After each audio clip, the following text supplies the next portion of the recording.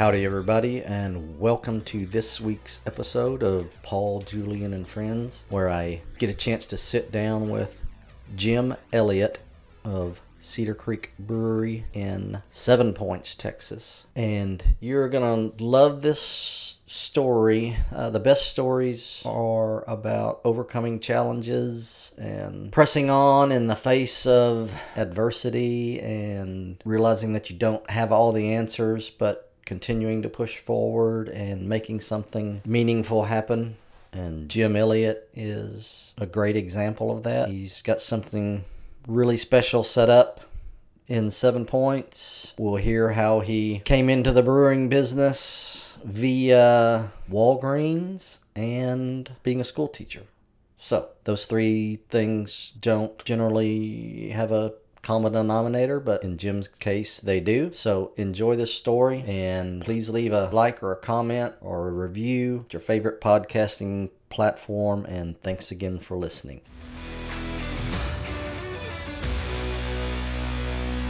Jim Elliott of Cedar Creek Brewery. Is that the whole name? Cedar Creek Brewery? Cedar Creek Brewery, that's right. In 7 Points, right. Texas. Big metropolis. I was mistakenly calling it Gun Barrel City, but it's not. It's in 7 Points. No, we're over the bridge to the other side of the lake. Yeah. Cedar Creek Brewery is. We've been coming here, I don't know, pretty early on. We live in Athens, so it's 35 minute drive, which is not bad. Not bad. It's an easy drive coming through. But start us off by telling us how you ended up in the Cedar Creek area, kind of your backstory, where you're born, what you did, where you grew up, and that sort of thing, and get us up to how you got to 7 Points or Cedar Creek. Okay. All right, so where I was born, that was a long time ago. Yeah. I grew up in Indiana. Snow and cold and northwest Indiana. So we were only 30 miles from Chicago, but across in the Indiana side. My dad worked in a steel mill until he retired. Started when he was 18 and retired, and so same mill the whole time? Same mill. Really? His dad, all his brothers, most of his brothers did the same thing, and I wasn't destined to do that. I didn't want to do that. I had a lot of friends who their parents bought them a snowblower, in the wintertime, and I was the snowblower for my family. So Dad would say, get out there and shovel snow, and as soon as I did, the snowplow would come by and bury our driveway back again. So fond memories of Indiana. I loved it. I wouldn't change a thing other than after college. My first job out of college was in Houston, and I haven't left Texas since. So glad to be in Texas. Been here a long time. Okay. I went to college at Indiana State. I had a lot of friends who went to Indiana, IU, went to Purdue. I went to Indiana State, and they had a really good business school, and I got a degree in marketing. I was there when Larry Bird was there. Really? And I was there, he was 2 years ahead of me. So he was a junior when I was a freshman. So I got to see the best 2 years of basketball of my life. I mean, it was really amazing to watch him. I was in a fraternity. He would come to our fraternity parties and take all the women. But he was a good guy. He was a fun guy. He was just so talented, and it got better and better and better. Yeah.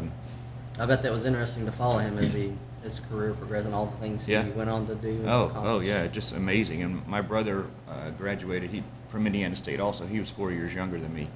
And when he graduated from Indiana State, we started going to Boston Celtics games when they came to Texas.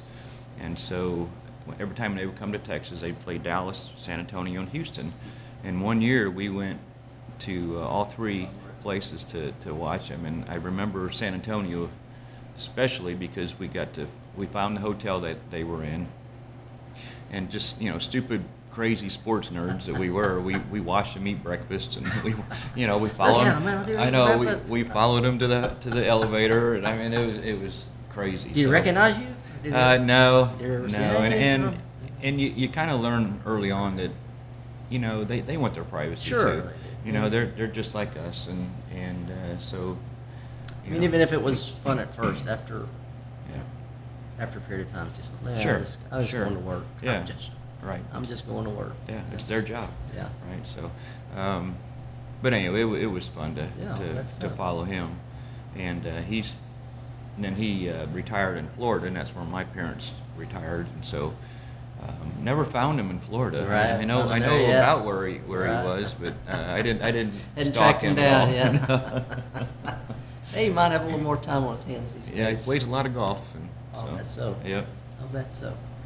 So you graduated, and then you were just looking for jobs. Yeah. So this was back in 81, and the recession had hit, or was starting to hit. Mm-hmm.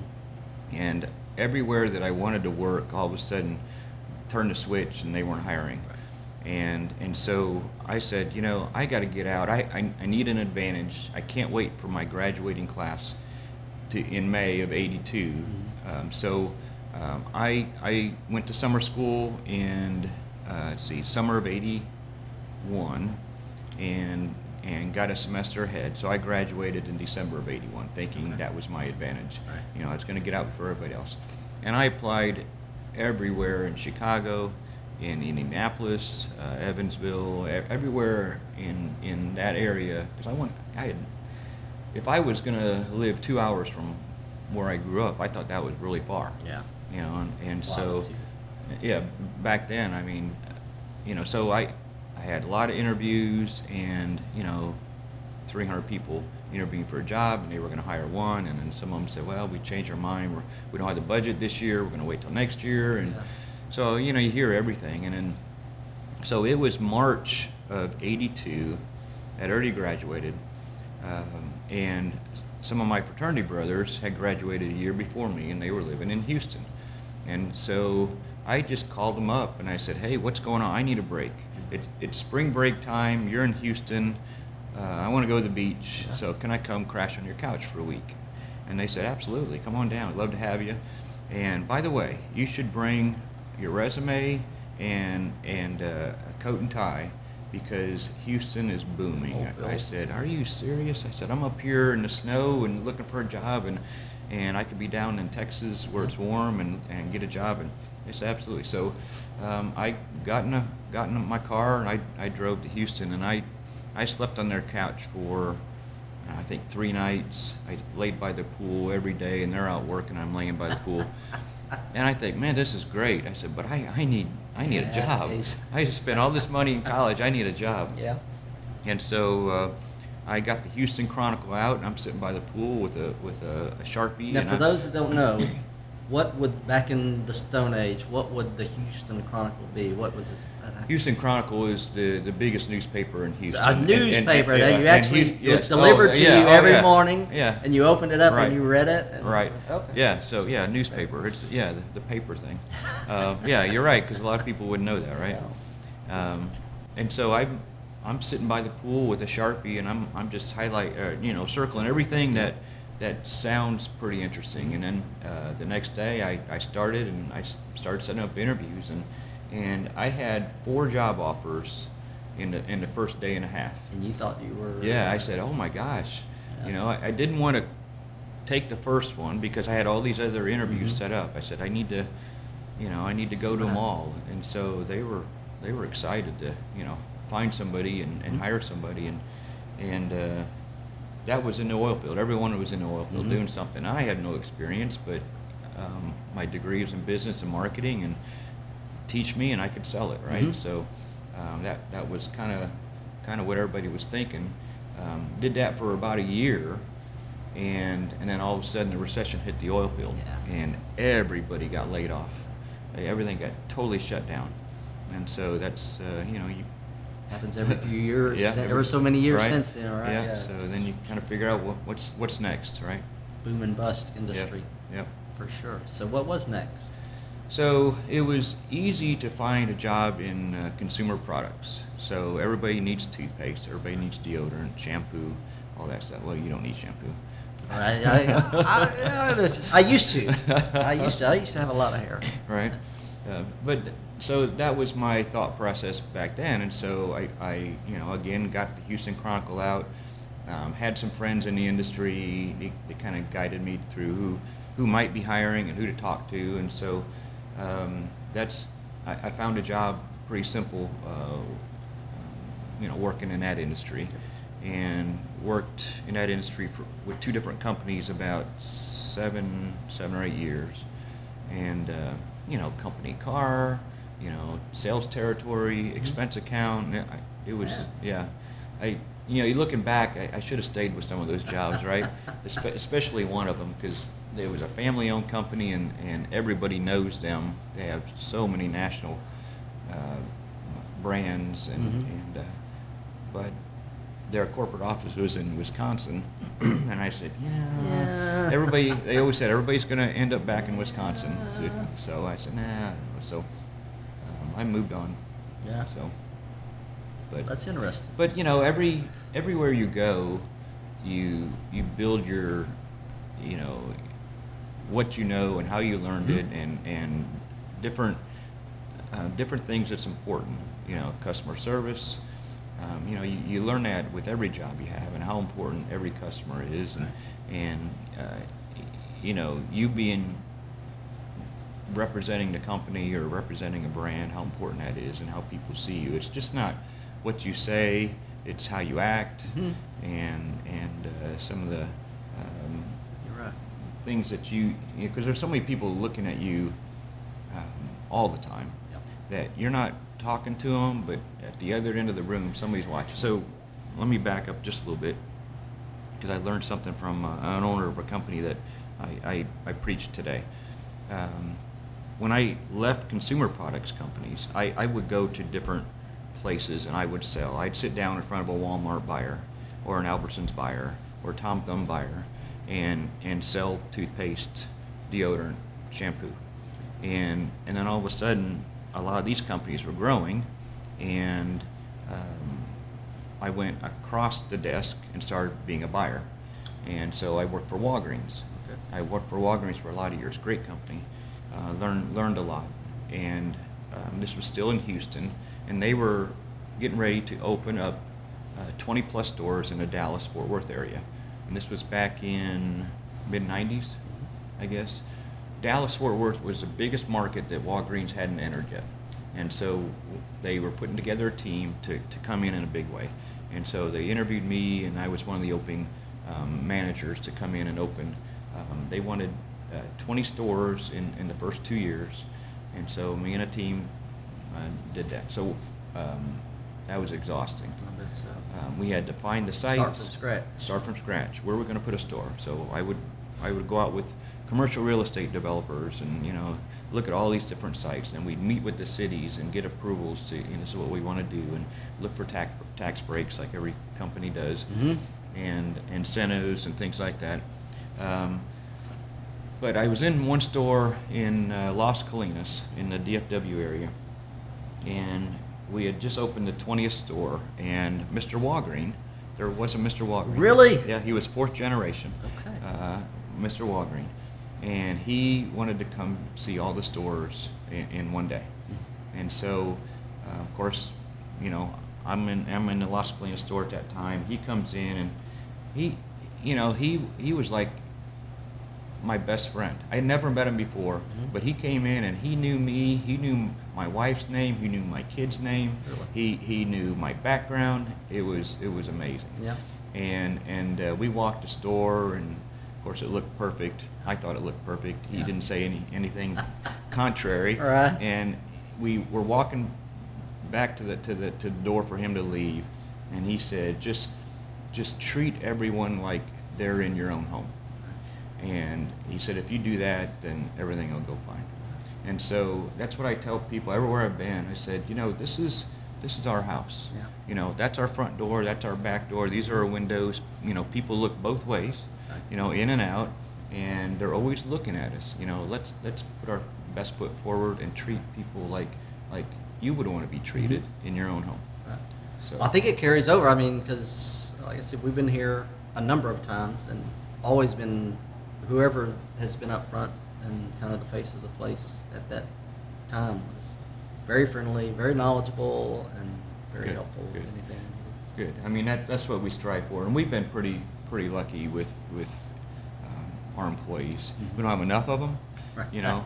Nobody does these days. Nobody does, but it seems like we're always hiring, and everyone's always hiring. But and we've had a lot of people that we've interviewed and not offered jobs to, and we'll see those people in other restaurants and bars around town.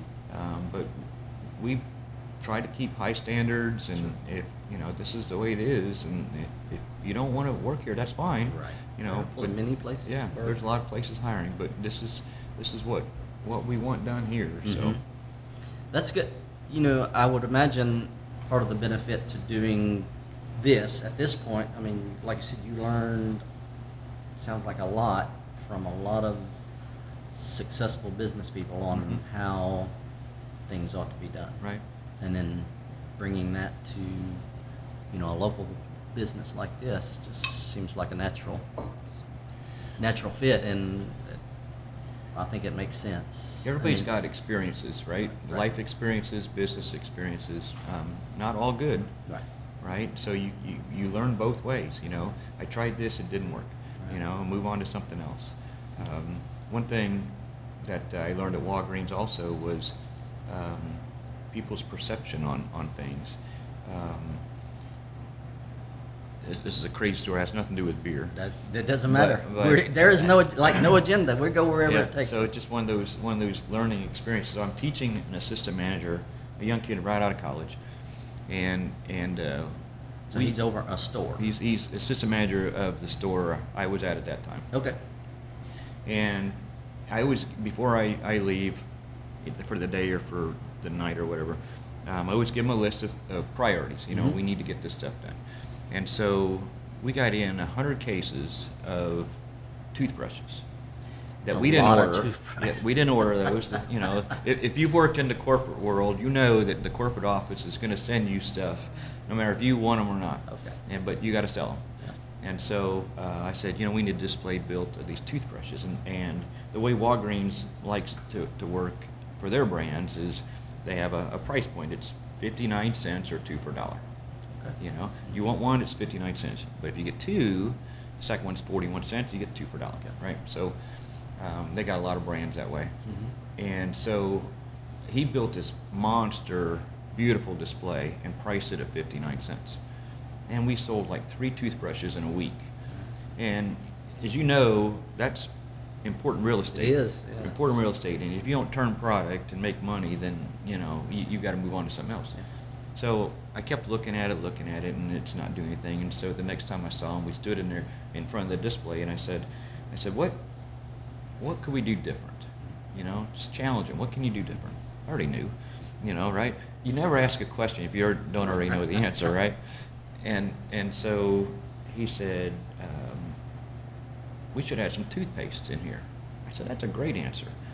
Maybe they'll buy a toothbrush and some toothpaste. And so he did that.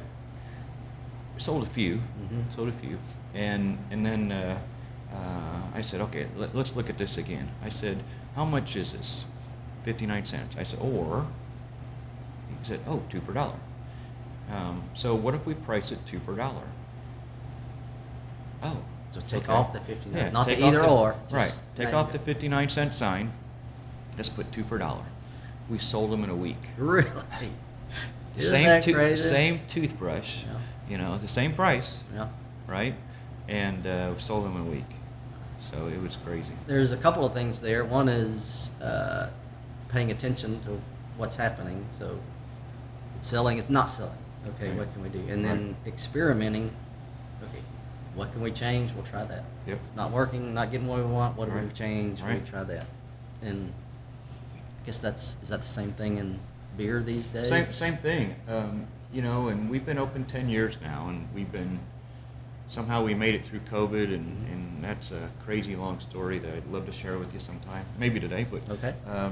But you find what works and what doesn't, and people will come in, and we have a suggestion box, and I always dig in there first thing I come in and see what's there, because I want to know what people think. I don't always get to talk to everybody. Sure. Yeah. And even though we talk, they may not be comfortable with giving me an idea or suggestion. Right. So that suggestion box really helps.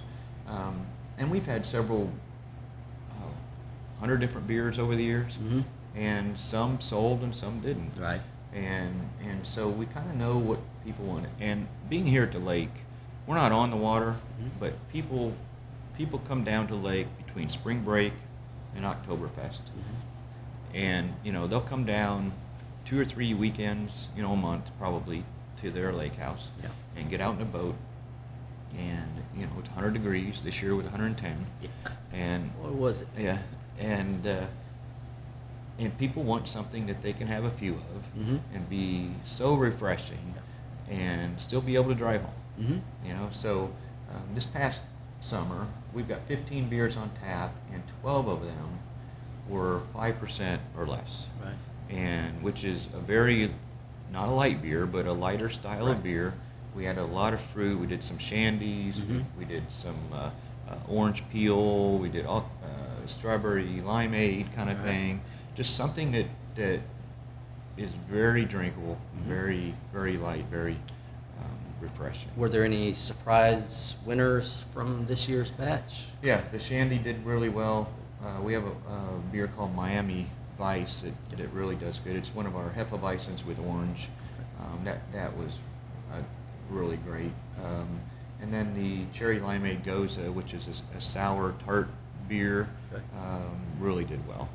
Really did well. And we've had others that we've run out of now. Now that summer, I think, is over, we're starting to phase out of those and get into something.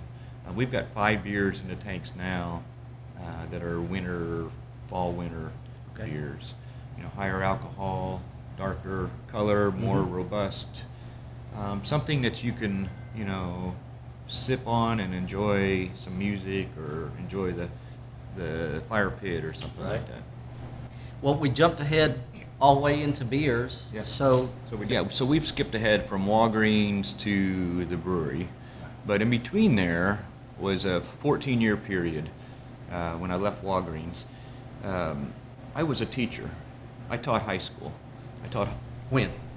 From '99 till 2013.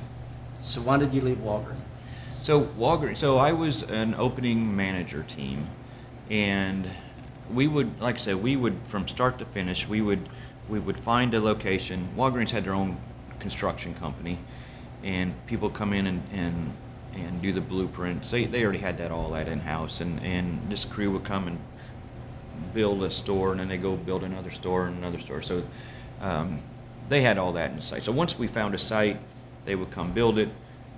It was up to me and the team, management team, to hire everyone. We would hire everyone from the front cashier to the pharmacist, and then once you get them hired, then you send them to a store that's already open to get trained. In the meantime, while they're getting trained, we're setting up all the shelves, we're stocking everything, unloading trucks, stocking everything, making sure all the technology works. And so every 60 days we were doing that. And we would go to another store. And it was way past exhausting. It was a 2-year commitment. At the end of 2 years, I went to my boss and I said, put me in a store. No, we've got another 20 stores to open. I said, I'm sure you do. I'm sure you do, and I'd love to be part of that. I said, I'm not looking to leave. I love your company. I made a lot of money, and but my kids are growing up without me. Yeah. I was working, most of the time 6.5 days, oftentimes 7 days a week. Depends on what was going on. If we're getting ready to open or holidays, you never had a day off during holidays, right? And so I drove home from a long day at work, and right across the street from me, my neighbors were out in the street, husband and wife playing with their 2 daughters. And I'd seen it a bunch of times. And I get home, I pull in the driveway, and I go, and my kids are already in bed. And I walk back outside, and I said, we've lived across the street from each other for a couple of years now, and we've met, but I really don't know you. I'm not home, and you are, and so we sat down and talked, and they were both school teachers, and they were, they had nights off, they had weekends off, they had holidays off, they had summers off, not to think that it's an easy job or anything, No, but they had time to raise a family and go on Mm-hmm. vacations and do things. And so I said, well, how do you become a teacher? And so one of them was an administrator, and so she knew, a lot of people were coming in, and what it took, to be a teacher and things. And so the University of North Texas had a teacher program, and they had I don't remember exactly what it's called, but you could go there, and you give them your all your paperwork from your colleges and stuff, and they would see what you've taken already and what you need to take to be a Texas teacher at any district, anywhere in Texas. And I only had to take, I think it was 5 classes, and one of the classes I had to take was Texas government. Because I didn't get a degree in Texas, I never took Texas government, so that was interesting. But the other 4 classes were basically classroom management. Okay. How to handle, how to do, make a syllabus and make a lesson plan and teach that to kids and come up with, if you needed to call a parent or if you needed to, discipline a kid. I mean, just stuff that I've never done before. Right. All my experiences were with adults, and managing adults mostly. So I was trying to take those at night, without quitting a job or whatever. Right. And so the first class I had, and the very first day was get up and tell us something about yourself. And so I get up there. It was a speech class. Oh, yes, right, because one of the classes was, getting up in front and talking to people, because you got to do that every day as a teacher, right? So, and some people it's easy, some people it's very difficult. To me, I was in sales, and I did it all the time, and we would have group sessions where I had, 60 employees, and we were always talking in front of people. So, said, Jim, get up there and talk.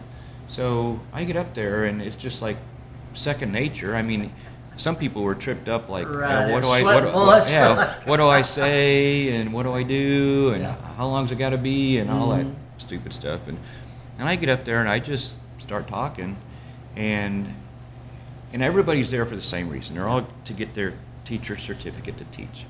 And so the professor, before I even sat down, he goes, Jim, where are you teaching?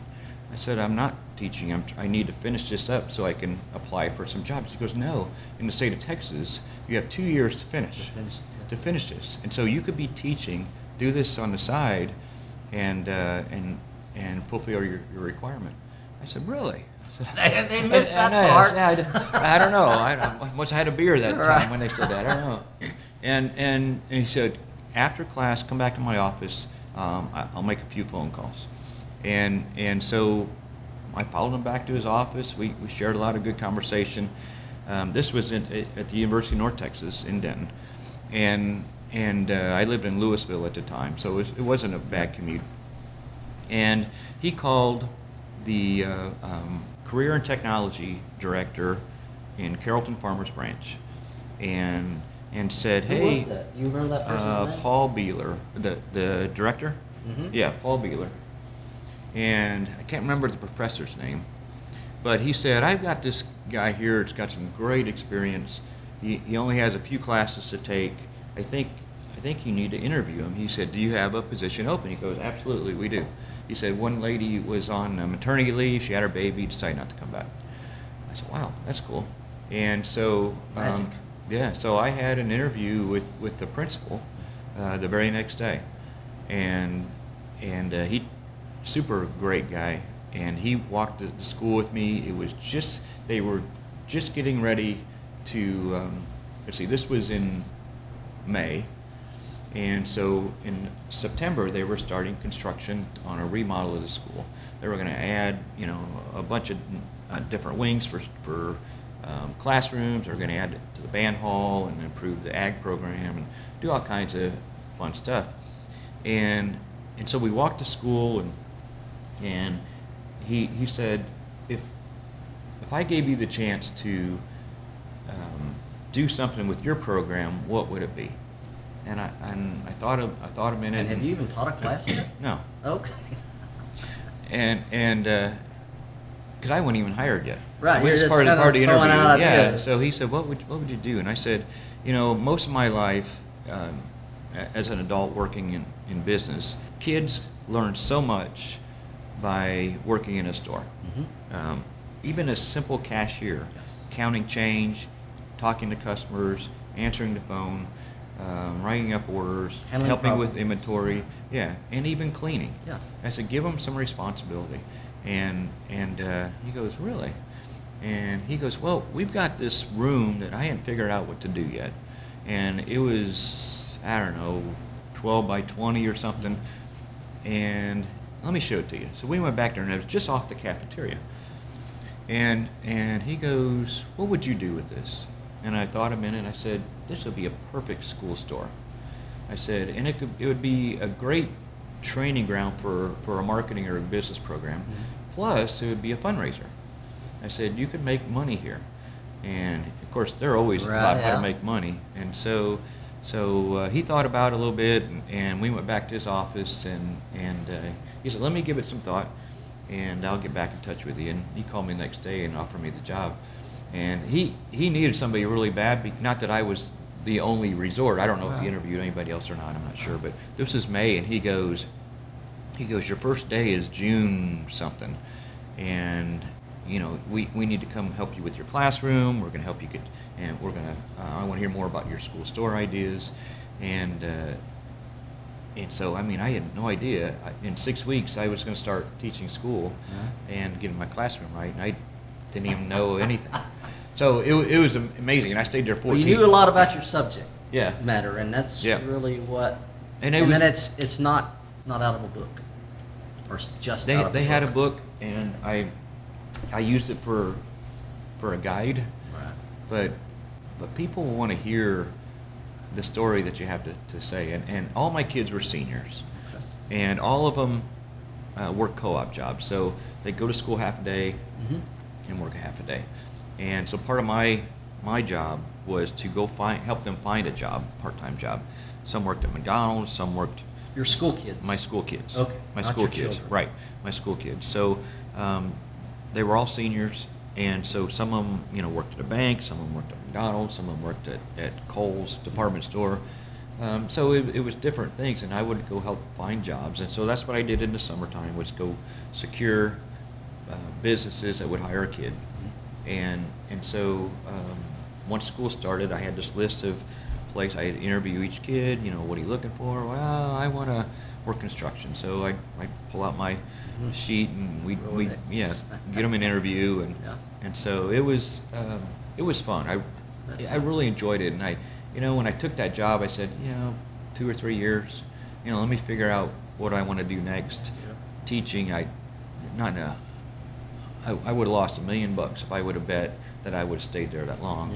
Because it just was so different, and it takes a special patience to deal with kids, and especially seniors, because they already know everything. Right. And they love to hear my stories and hear my ideas, but until they've tried all their ideas first, they're not interested.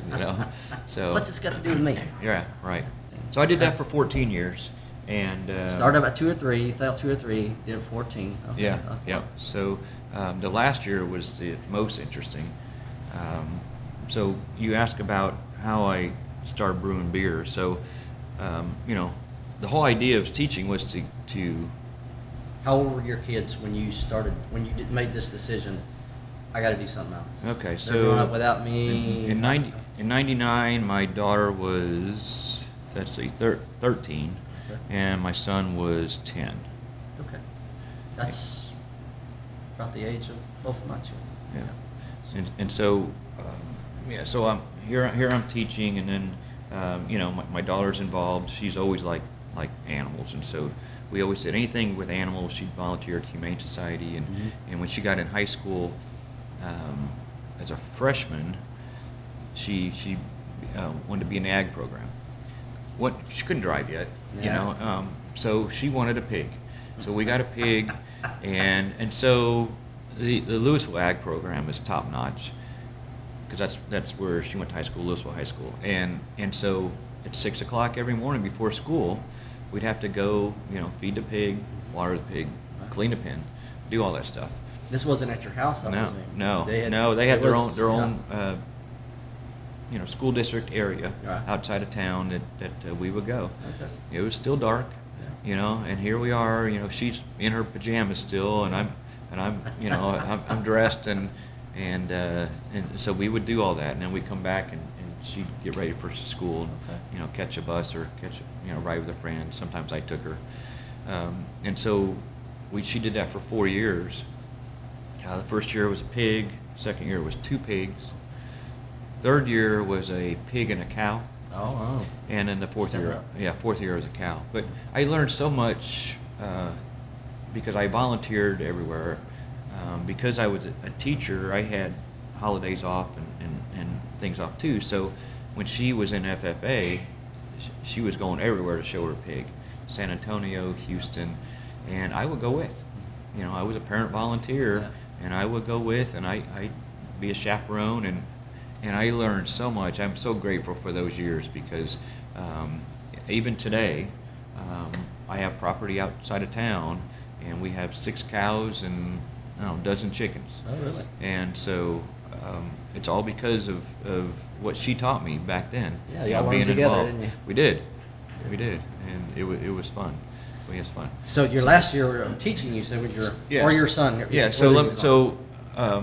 My daughter's doing a lot of stuff in animals. My son's in baseball, basketball, tennis, and Scouts, Boy Scouts. Scouts were important to me. Mm-hmm.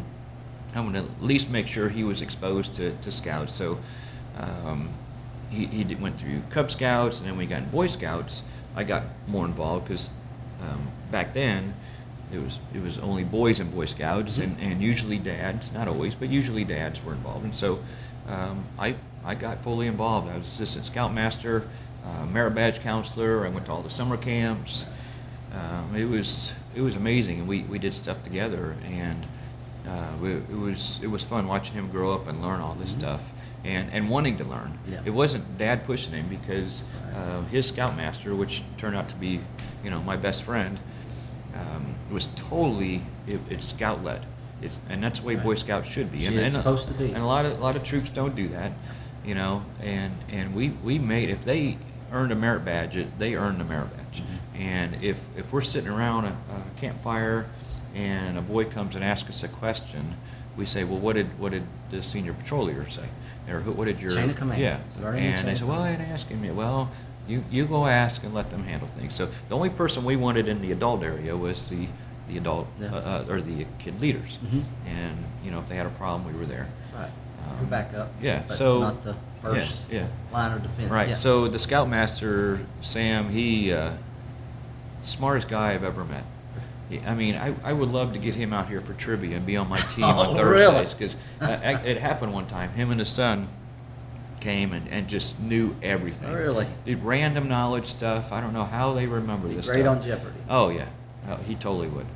And anyway, so one of his, I could tell you 100 different things he's involved in, but one of the things was home brewing. He was making his own beer, and I thought that was the coolest thing. And, how do you do that? And so I went over to his house one Saturday afternoon, one of the few Saturdays that we didn't have something going on, Mm-hmm. and we went through the process, and I just thought that was the coolest thing. And he explained everything, the science about it, and way more information than I needed to know at that time.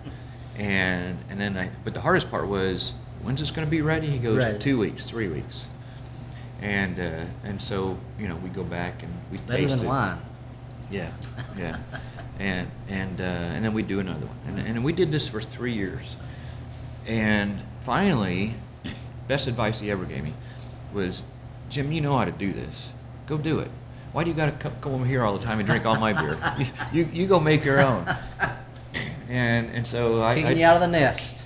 That's what it was. Yeah, fly, birdie, fly. Right. And so we did, and he helped me. He didn't buy anything. He bought, used stuff at a flea market or whatever, and then retrofitted it to make it work.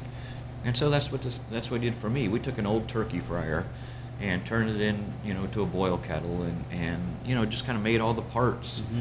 Went to the auto parts store and bought clamps and this and that, Yeah.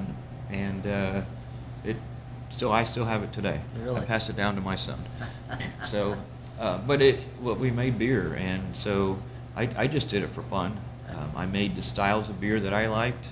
If my friends didn't like it, that's more for me. Yeah, exactly. I don't care. I don't care. And and even today, the best recipe or the best of plans, you're always going to have a hiccup. And I always took good notes, because if I found something good, I wanted to do it again. Mm-hmm. And if you're off on your boil by a minute, you boil something an extra minute, or you got an extra half ounce of something in there when you're home brewing, it's going to change everything. So, and then you can imagine what the changes are in the brewery, Mm-hmm. On this scale. So it's so important to just follow the recipe, because we've got, I think, eight beers that we do year round, and so it's got to be the same every time. Yeah, you don't. I mean, even the the mass beers that I drink every now and then, wow, that's not that good. That's not the beer that. Most of the time, it's like, Yeah. that's exactly what I was expecting. And but it could be temperature. Yeah, exactly. Could be It's temperature, something like that. Beer's made to, stay cold, but then, because we take it from our chilled fermenters into our walk-in cooler, into our tap room, but everything is usually cold. But if you think about it, a distributor is going to pick up beer out of a big truck, and it's not refrigerated. Yeah. You watch all these beer distillers. I just saw one go by. His whole back of his truck was open. So that beer left the brewery cold, Right. shipped to their warehouse, Mm-hmm. warm, sitting in maybe it's an insulated, 75 degree warehouse, but it's not in a cooler. Yeah. And it goes into a truck, and then who knows? So Yeah. it gets cold and then hot and then cold and hot. So it definitely it affects the makes flavor. Big difference. Yeah. Oh, we skipped ahead again. We did it again. That's You told my me fault. your last year of teaching was your most interesting. Yes. So I found some property down here at Cedar Creek Lake. I was only in my 40s, but I'm thinking, okay, where do I want to retire someday? And so I looked at the lake, and I said, this is a really cool area. I wasn't really interested in a lake house because of the animal. I want to have animals, and I want to have some property, and I'm sure you can appreciate this. And I love my job. I love my business. I love talking to people, but you got to have some quiet time. Oh boy. You got to have some quiet time after 70 hours of working. You want to go sit on your porch and see nothing, hear nothing.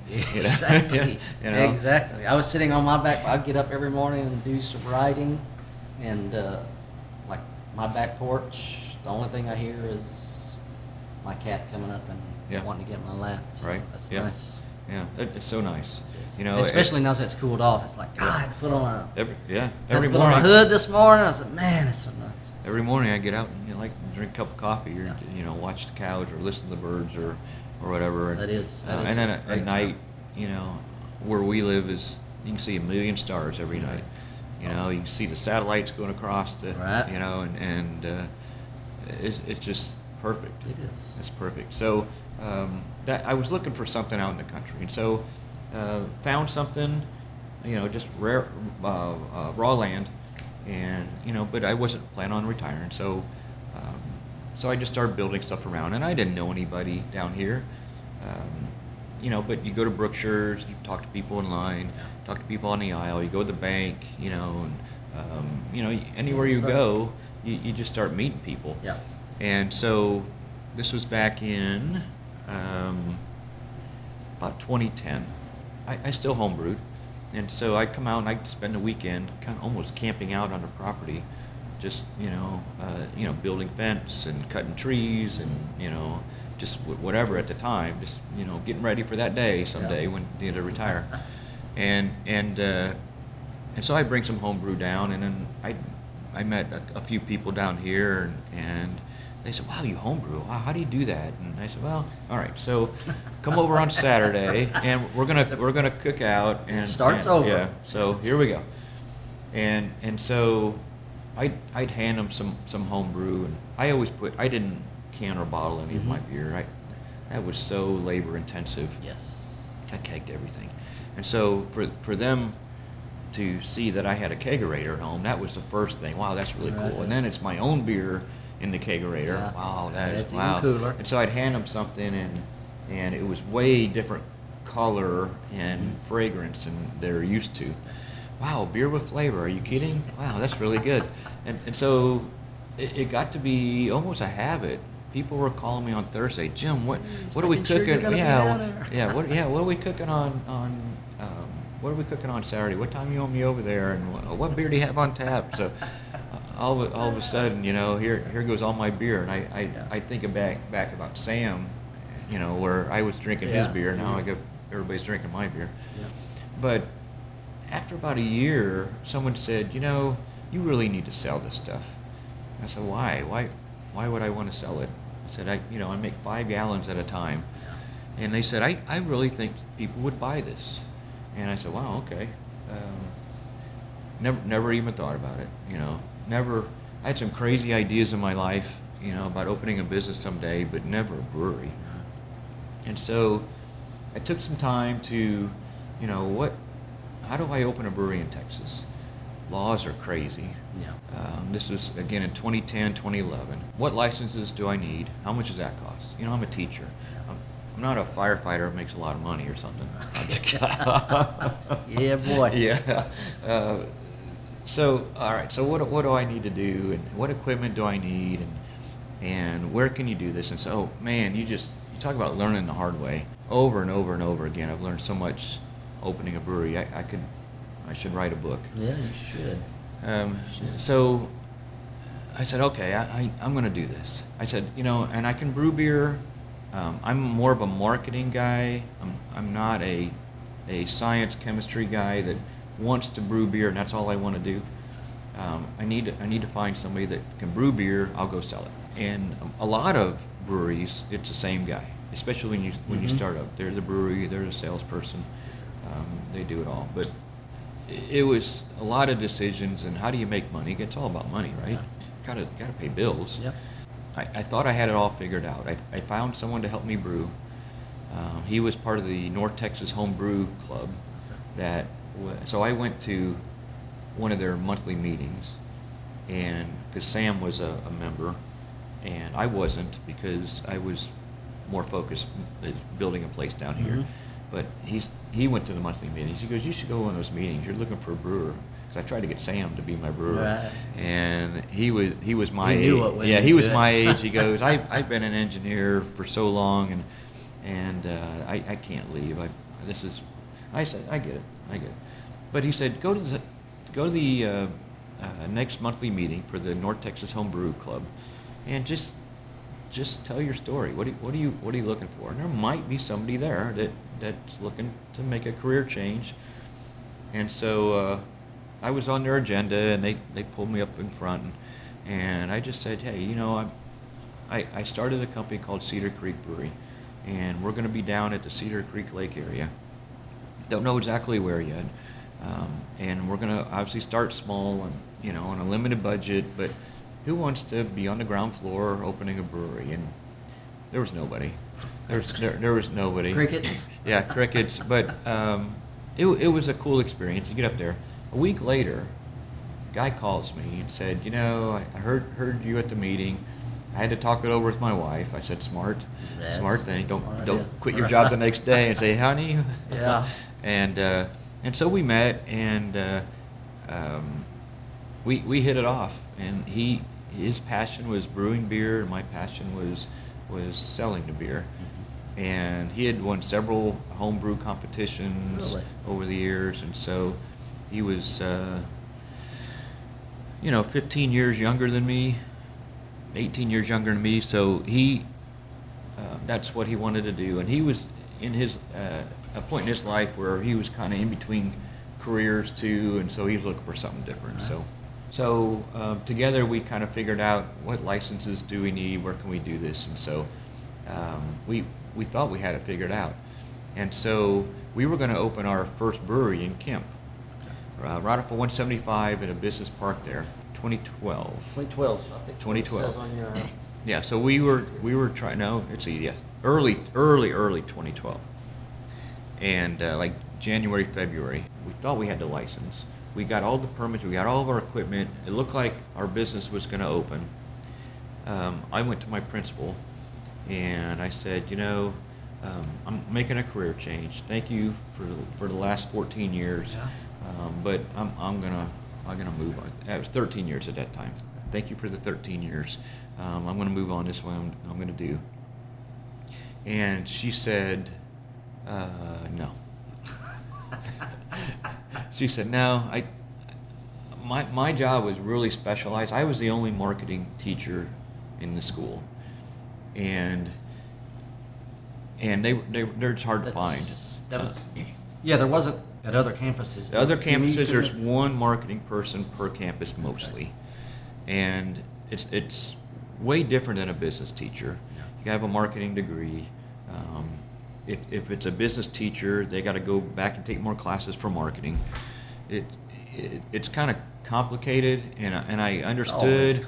I said, but you didn't even try. She goes, no, I've got to have you. I needed more notice. This was January. I think it was January. And I said, you got 6 months, 7 months.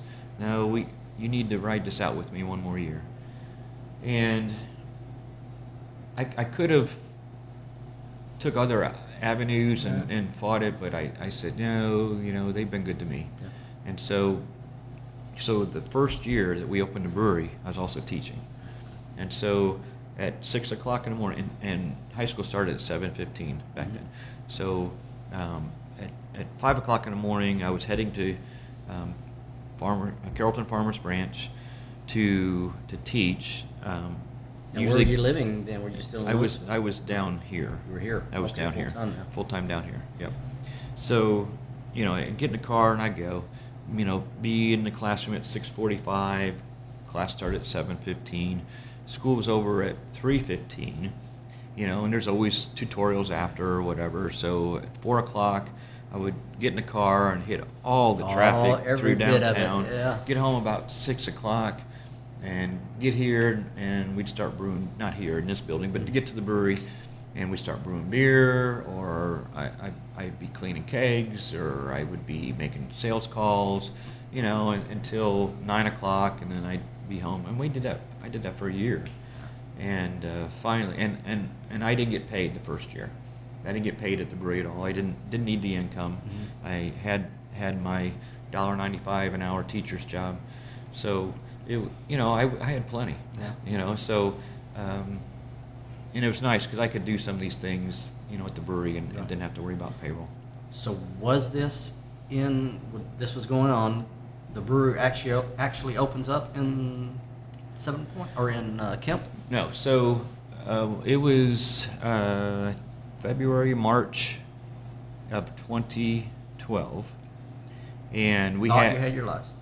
We had everything submitted, paid all the fees, all the equipment was set up, all the bill, rent we were paying rent, everything was ready to turn on the switch to start heating water, and that's all we were waiting on. We're just waiting on our TABC permit. We had our federal permit, didn't have our TABC permit for Texas, and we're waiting. And they said normally it takes 6 weeks. It was 3 months. Wow. And I called, and they said it was still in progress. Keep waiting. Yeah. So we felt it was going to be any time. So we had an open house, and we had friends and family came in, and we had hors d'oeuvres, and we had samples of beer, and several potential customers were there. Brookshire store manager, Scotty's Exxon, Harvey's Exxon, all these potential convenience store, restaurant, bars, liquor. I mean, they came and checked us out, and I thought it was really a good program. We were in the middle of it. Maybe it started 30 minutes, and I get this phone call, and I look at my phone, and it's TABC. And so, what are you thinking then when you see the phone call? You're thinking, I'm thinking, got it. I'm thinking we got it. I'm just going to tell them, hey, we're having a big party now already, and we're ready. And so I step outside and take it privately, and they said, there's a problem with your application. And I'm thinking, Oh, I was so upset. And I'm thinking, okay, because I went through all the hoops. I've done everything they say. I paid all the frickin' fees. And they said, well, there's a process that you have to go through, and you start with the city, and then you go to the county, and then it goes to state. And you have to get signatures. Is this approved in your area? Yes or no? If it's no, then you can't, you can't proceed. If it's yes, you sign, date it, notarize it, and then you go to the next step. So I went to the city, love to have you. Went to the county, wow, that's really cool. And so I had everything I needed, and I sent it to TABC, and they said, your county made a mistake. And I said, what? How? I mean, I got it signed by the right person. You go to this county clerk, it gets approved by the judge, and then you send it on. And he said, well, they made a mistake. The location that you're at is in a wet precinct of a dry county. No, I'm sorry, a dry precinct of a wet county. Dry precinct of a wet county. And I didn't even know how to answer that. I said, what does that even mean?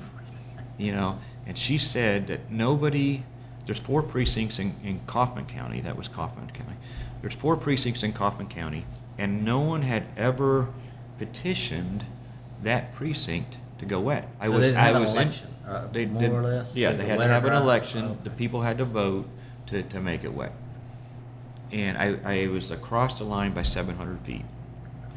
And I said, what do I do? They said, go talk to the county judge. And so I went there the next morning, and I sat in front of the judge, and he goes, yeah, TABC called me, and we made a mistake. I said, well, I'm going to sue your ass. No, I'm just kidding. What am I supposed to do? Right. Help me, I said, what do I do? I said, I'm just, I've spent all this money. We've been waiting. And he apologized like crazy. He goes, my clerk made a mistake. She didn't do her homework. She didn't look on the map. She thought she looked at the map, knew where you were, but she was not correct. And so we signed off on it, thinking you were fine. And I said, what are my options? And he said you could petition it on the next election to get everybody to vote on it for it to go wet. We'd approve it right away. And I said, well, when's the next election? He said, in 9 months. And I said, what are my other choices? He goes, you have one other choice. He goes, move. I said, move. I said, everything is built. It's there. I've rented, a place, and we keep using more and more money to survive. Now I got to move. And he goes, that's all you can do.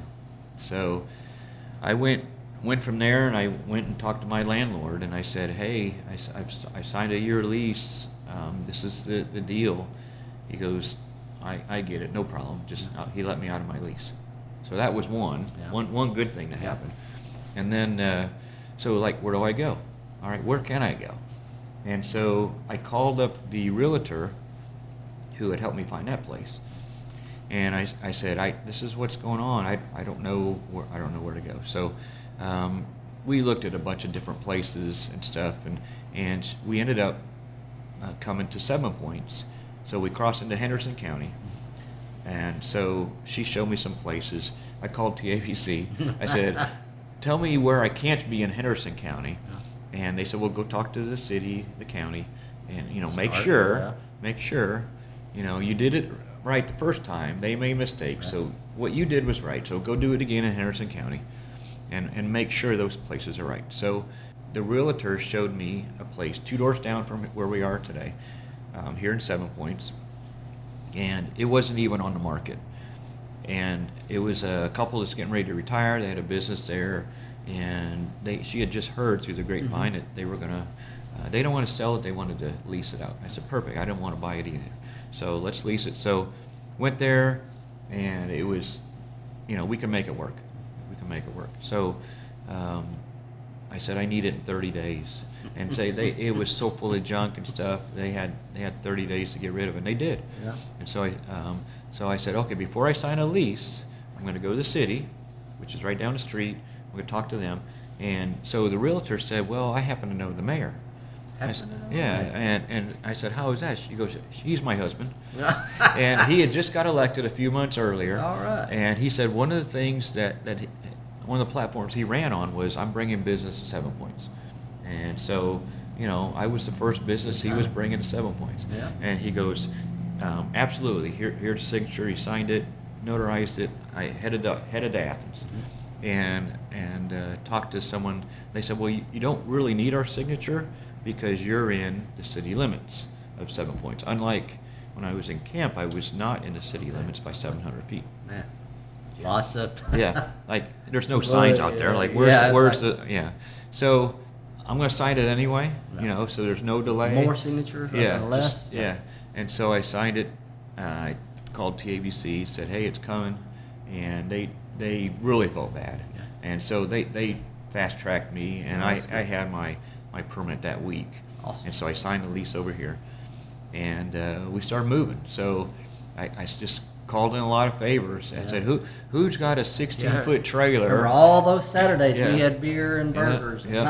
Right. So I had a couple forklifts over there. I had a SkyTrack over there. We had a bunch of 16-foot trailers because we were picking stuff up with a tractor and setting it down and strapping it down and unload over here. And so I think it was 6 weeks or so before we finally got things set up again, and just burning through money like crazy, Right. Yeah. It's all debits, no credits. Right. It's like it's out, no ends. No ends. And so we finally got set up over here, started brewing beer in July of 2012. So crazy. Yeah. Crazy. July of 2012. Yeah. Building was 2 doors down. 2 doors down. Okay. Yeah. So I never went to that building. So I guess I didn't hear about y'all till later. Because every time it's been in the current spot. Tell us about this place and how the move happened there. Because that's not just packing a few boxes and moving stuff. No, we were there about 3 years. And beer sales were really, really good. We had 3 distributors at the time in Texas, and people really, really loved our beer. And so our idea was to expand. One thing I learned over at the other place was we would cook hamburgers and hot dogs on a grill outside, just for people to have some kind of food to drink. Because people would have 1 or 2 of our beers, and they go across the street to the Mexican restaurant for lunch or dinner, and that pissed me off so bad. And, I know, and I said, and I got it. I totally understood their position. Yeah. Our beer is slightly stronger than most beers, most 30 packs. Yeah. But it's full of flavor, and people want another one, and then they I get it, and you got to be able to drive, and you got to be safe, and sure. And so I totally get it, and so I always said, if we ever move, we're gonna have a restaurant, and I didn't know anything about the restaurant business, I didn't know anything about the beer business, but you just figure it out. This place was empty for years and years and years, and it had some great history here. And so I met the same real estate person. I called her up and said, hey, show me this place. And so we kind of had a bunch of construction people come in here. What's it going to cost to move and remodel? And it was, you just kind of get a bank loan and figure it out. Yeah. And went to the money guys. Yeah. And then at that time, we were getting ready we had a lot of interest in going out of state.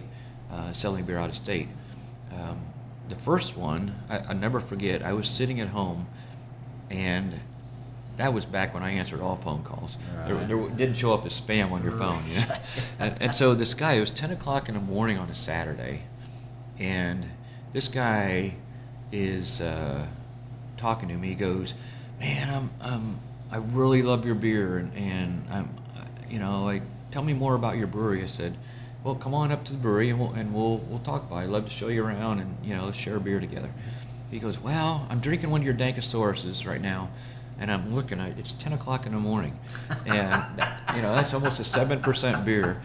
And so then I'm starting to think, okay, I got a crackpot on the phone, and he goes, no, he goes, I live in Atlanta, Georgia, Wow. and I'm a beer distributor. I'm a manager for a beer distributor. My brother came over. He lives in Dallas, and he came over for a wedding. Brought some of your beer. We're having one now. He goes, I had to call you. Wow. And I said, man, that's really cool. I said, thank you. I'm glad you're enjoying it. Right. I said, I don't know how to sell my beer in Georgia. He goes, you know, in Georgia, it's pretty easy. Not a lot of paperwork, not a lot of fees. And he gave me a phone number to call. And Monday morning I called.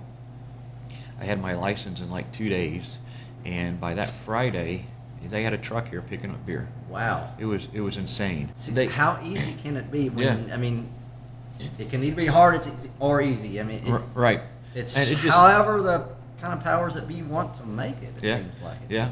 just- We were lucky because we had beer Mhm. to sell, and then I'm thinking, okay, well, if I can do that in Georgia, there's a lot of states between here and Georgia, Right, there are, yeah. right? So I started figuring out how to sell in, you know, Mississippi and Louisiana and Alabama and Arkansas, Tennessee, that whole area.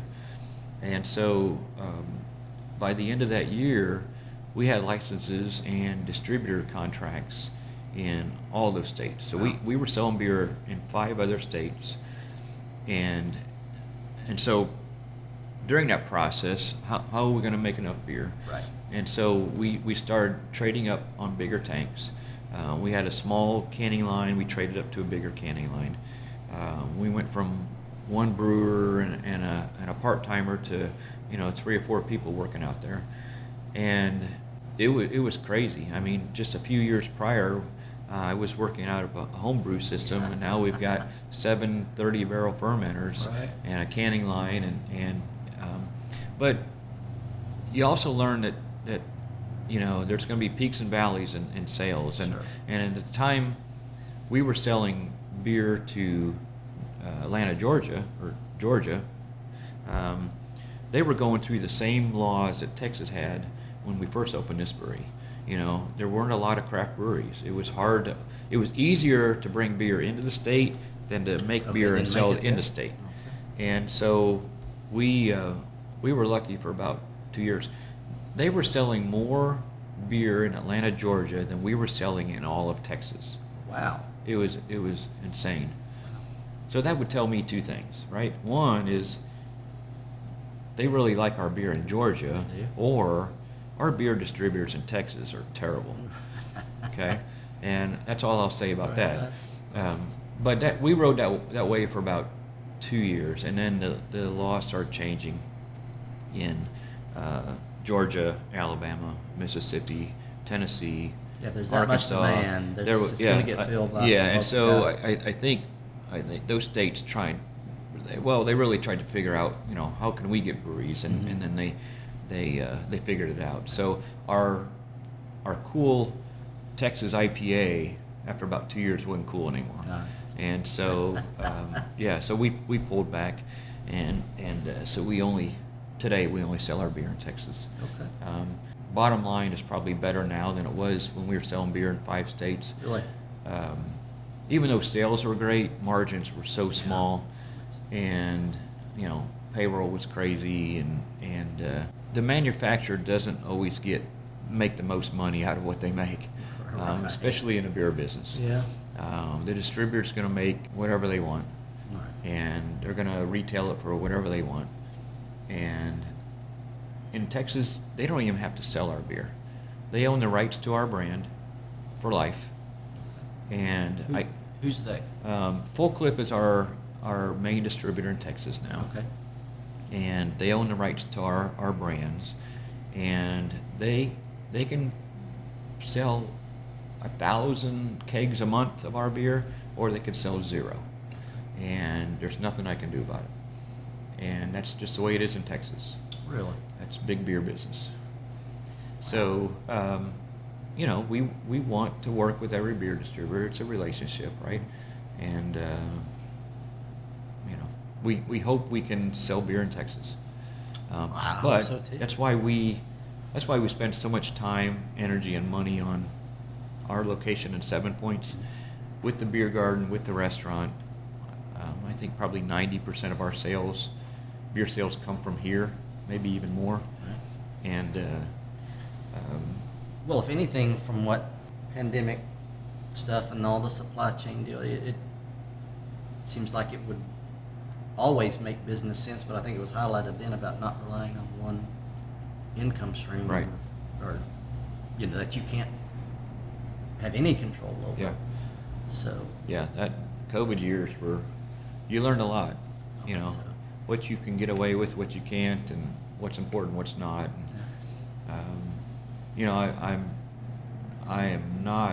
I never wanted government handouts. Right.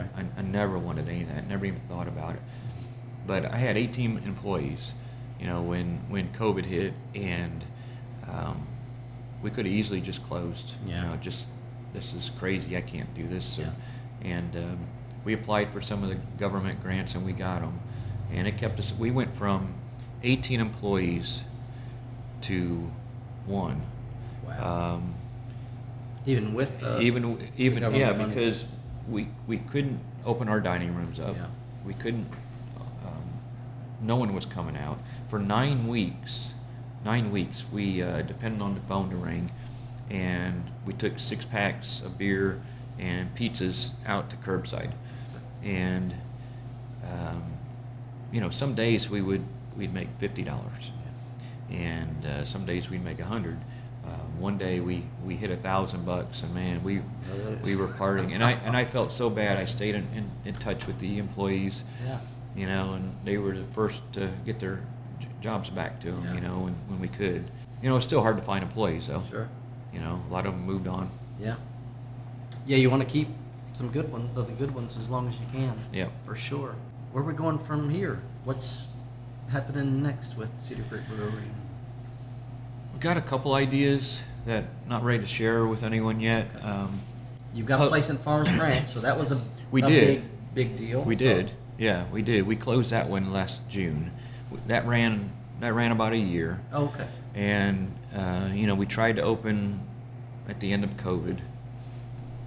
If we're at the end of COVID, I Right. think we are. Yeah, it's- We tried to open Is there an end? in June of 20.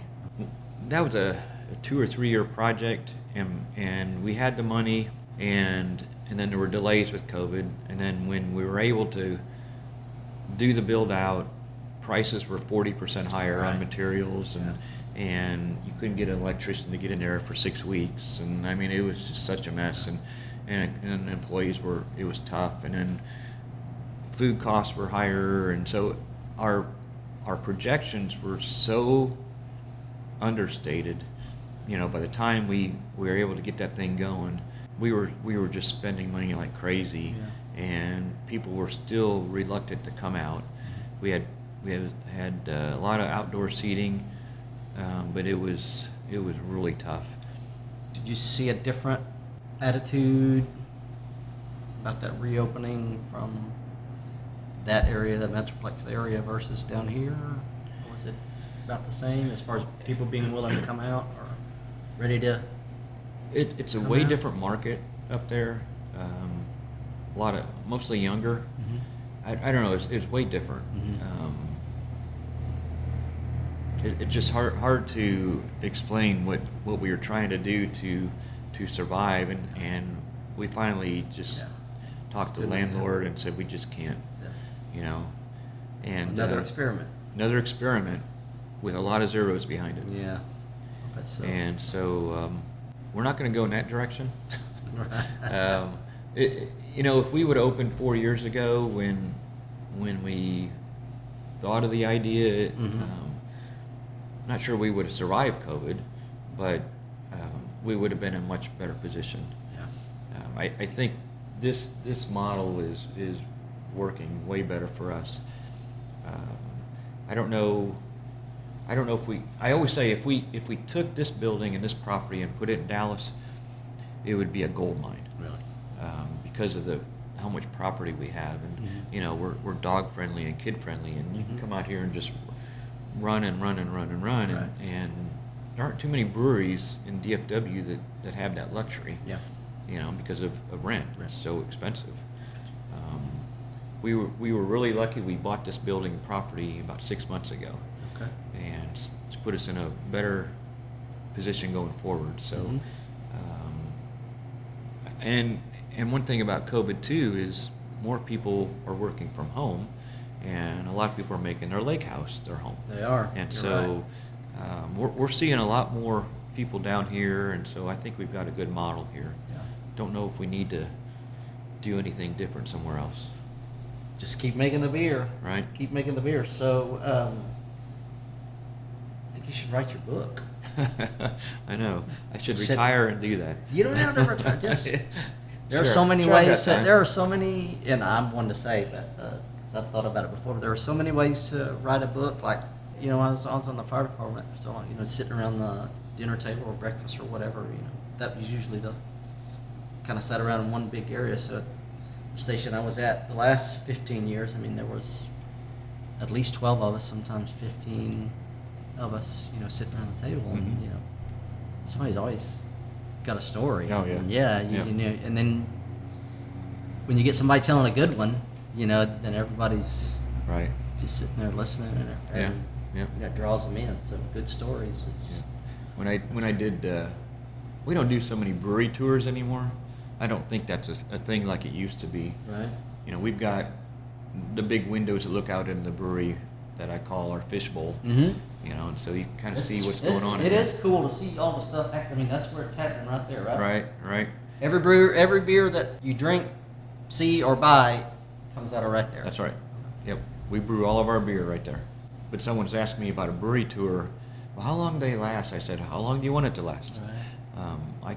I can show you, in 5 minutes, and or I could start, But everything I point at reminds me of a story, and then I'll get off on something, and then.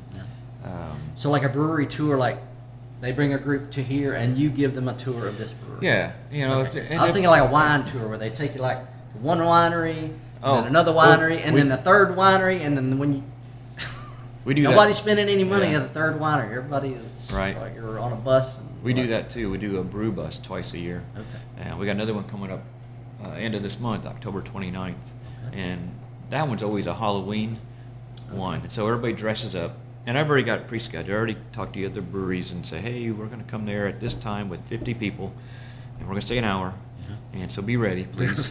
And, Please be ready. have staff, Yeah. right?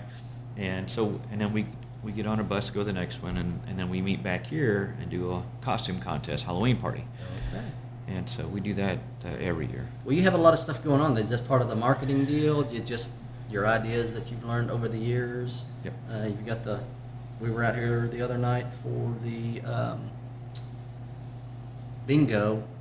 What was it called? It was Music bingo? Music bingo, and we Right. were like, we could not figure out how that was going to work. Yeah. And so Yep. we came over with Roger Bonita and Stephen Karen, and it was a lot of fun. Yeah. We had a bunch of bingo cards. Right. Next time, bring your little dabbers, right? Bunch of bingo Yeah. cards out there. Yeah. We're not open on Mondays. We've got to give people Oh, a yeah. day off. Sure. We're open Tuesday night for dinner, do music bingo. Wednesday night we do karaoke. Thursday night trivia. Friday and Saturday nights we do live music. With And then TD here, that's Yep. a Yep. lot of the times that we come out here, it's your Yep. TD play. Yeah, and then Sunday we do a brunch. So we've got something going on all the time, something almost every night of the week. If you want to come out and do something, there's not a lot of stuff to do during the week No, here. You're correct. So that's kind of what we're doing. How was the karaoke going? karaoke? I've been known to Great. sing a karaoke song. Really? Every now and then. The more beer you drink, the better you sound, right? No, my wife will tell you it gets terrible, Oh. and she said, you're done. Yeah. Now we get a lot of people for karaoke, Yeah, do you? and That's usually great. an older crowd too, which Mhm. is It is. yeah. Most of the ones that I've gone to are the same, especially on a Wednesday night. Right, Wednesday, yeah. Right.